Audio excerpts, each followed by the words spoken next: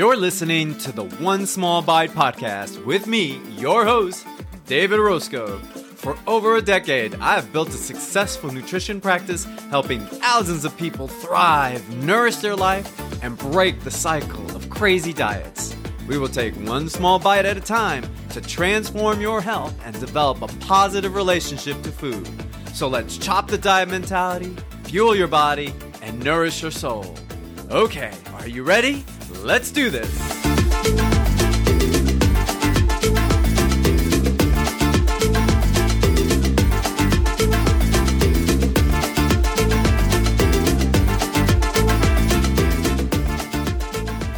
All right, welcome back, everybody. This is your host, David Orozco, with the One Small Bite podcast, episode number 30.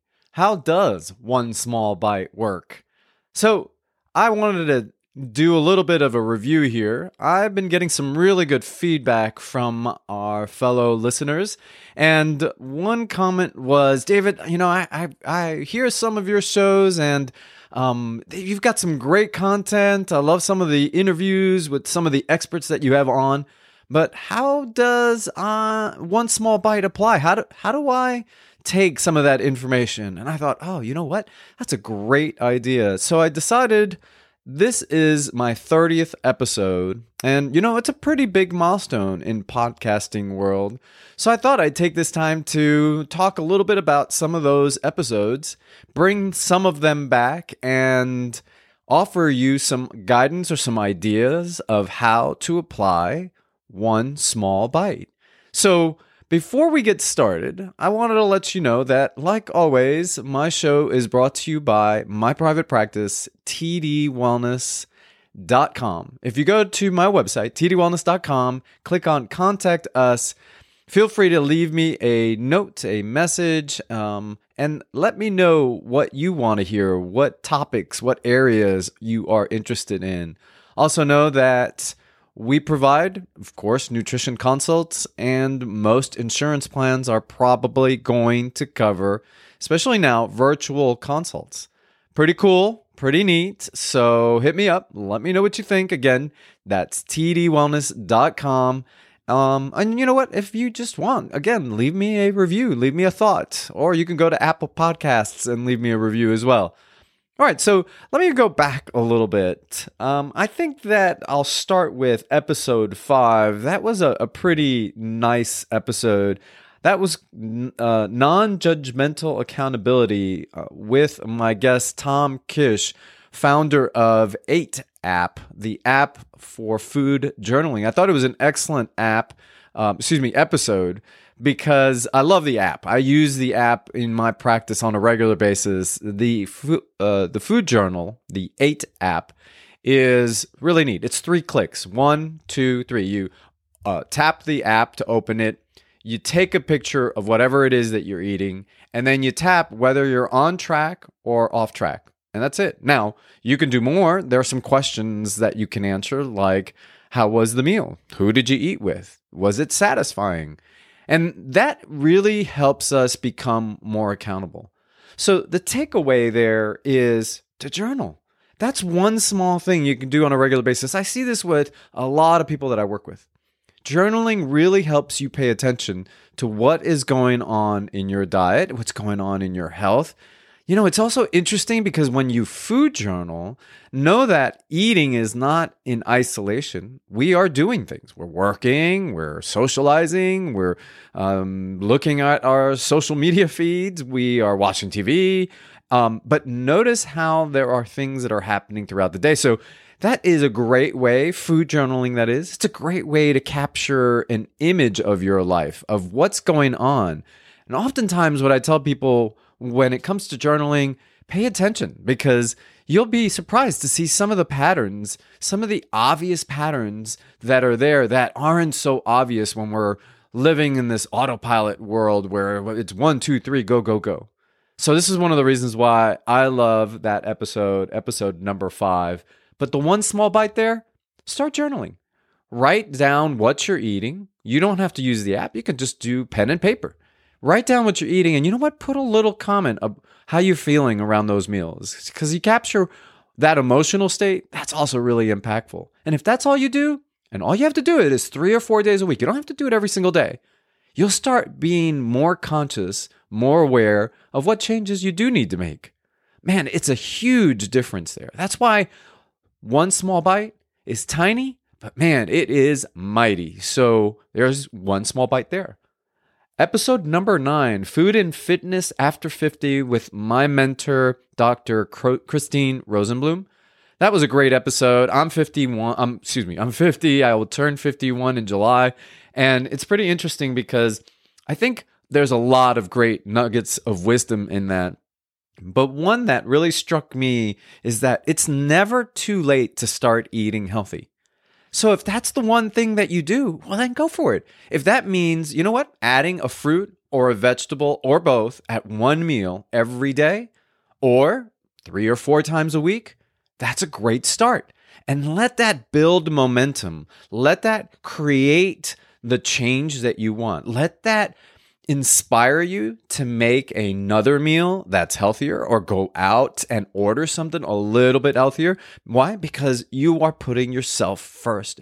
It's a prioritization. It doesn't matter if it happens at 20, at 40, or at 60. I think it's awesome. I think it's great that you just start with something simple like that. I'm telling you, over time, this has been the recipe that works with every single person that I've either worked with or that I know. When they find something that works, stick with it, get better at it, and then from there, you can start seeing the momentum, how it leads to other things. It might make you feel better. It might help you think better. You might have better digestion. So one small thing that you can do, you can get started. And if you had a bad meal last night, so what? Today's a new day. Start over. Let's go for that. Episode number 13 is probably one of my favorite episodes.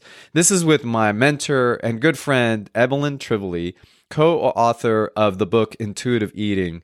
That episode is Eat What You Want, Eat What You Need. I think it's really, really impactful, the power of intuitive eating, of eating in relationship to what you value, what your body is telling you, how you feel. That's so important. That's such a great habit to start. So maybe it means for you just paying attention to while you are eating and how you feel. Understanding what it means to be satisfied, understanding how it feels to be actually full or content.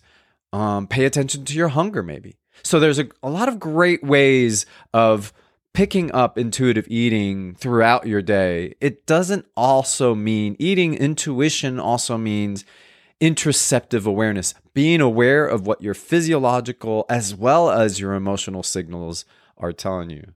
Another one was episode 18 with my really good friend, Kate Scarlata, registered dietitian as well. Stomach problems no more. Yeah, that one was pretty impactful because it really is about finding someone that can help you. A lot of people suffer through gut issues and they suffer alone. It's not necessary. There's a lot of dietitians out there like myself that can help us through some of those gut challenges. I know sometimes I deal with them. Heartburn and IBS and bowel issues, constipation, diarrhea. Work with a dietitian. That may be the one small bite.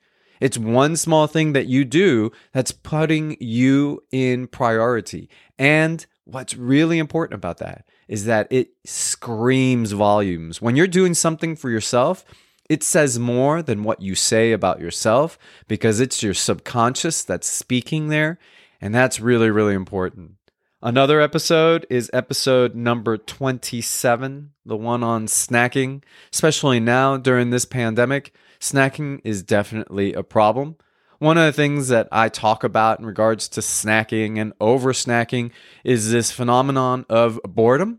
When we're at home with quarantine or there's less to do, we find ourselves a little bit bored maybe. Maybe we're procrastinating from doing something, or maybe it's a loneliness issue. This was in episode number 29 with my co-host and friend, Patrick Bryant, therapist, licensed social clinical worker, and licensed clinical social worker. I always get that confused. But, Patrick brings up a really good point. Loneliness can manifest itself in other forms such as boredom, frustration, agitation, anxiety. And those forms of stressors actually increase cortisol levels in our body. So maybe that one small bite for you is paying attention. It is sitting with what you are feeling and knowing that you will get through it and move through it. Sometimes it's in a matter of what we mean by moving through it, a matter of just sitting there with it and know that there is a light at the end of the tunnel. So just like snacking in episode number 27, where I talk about be with it for a minute, and after about 10 minutes, you'll probably notice that you might not be that hungry anymore. Whatever it is, that one small bite means that you build on previous actions. The more repetitive you are about doing something, the greater it becomes more automatic.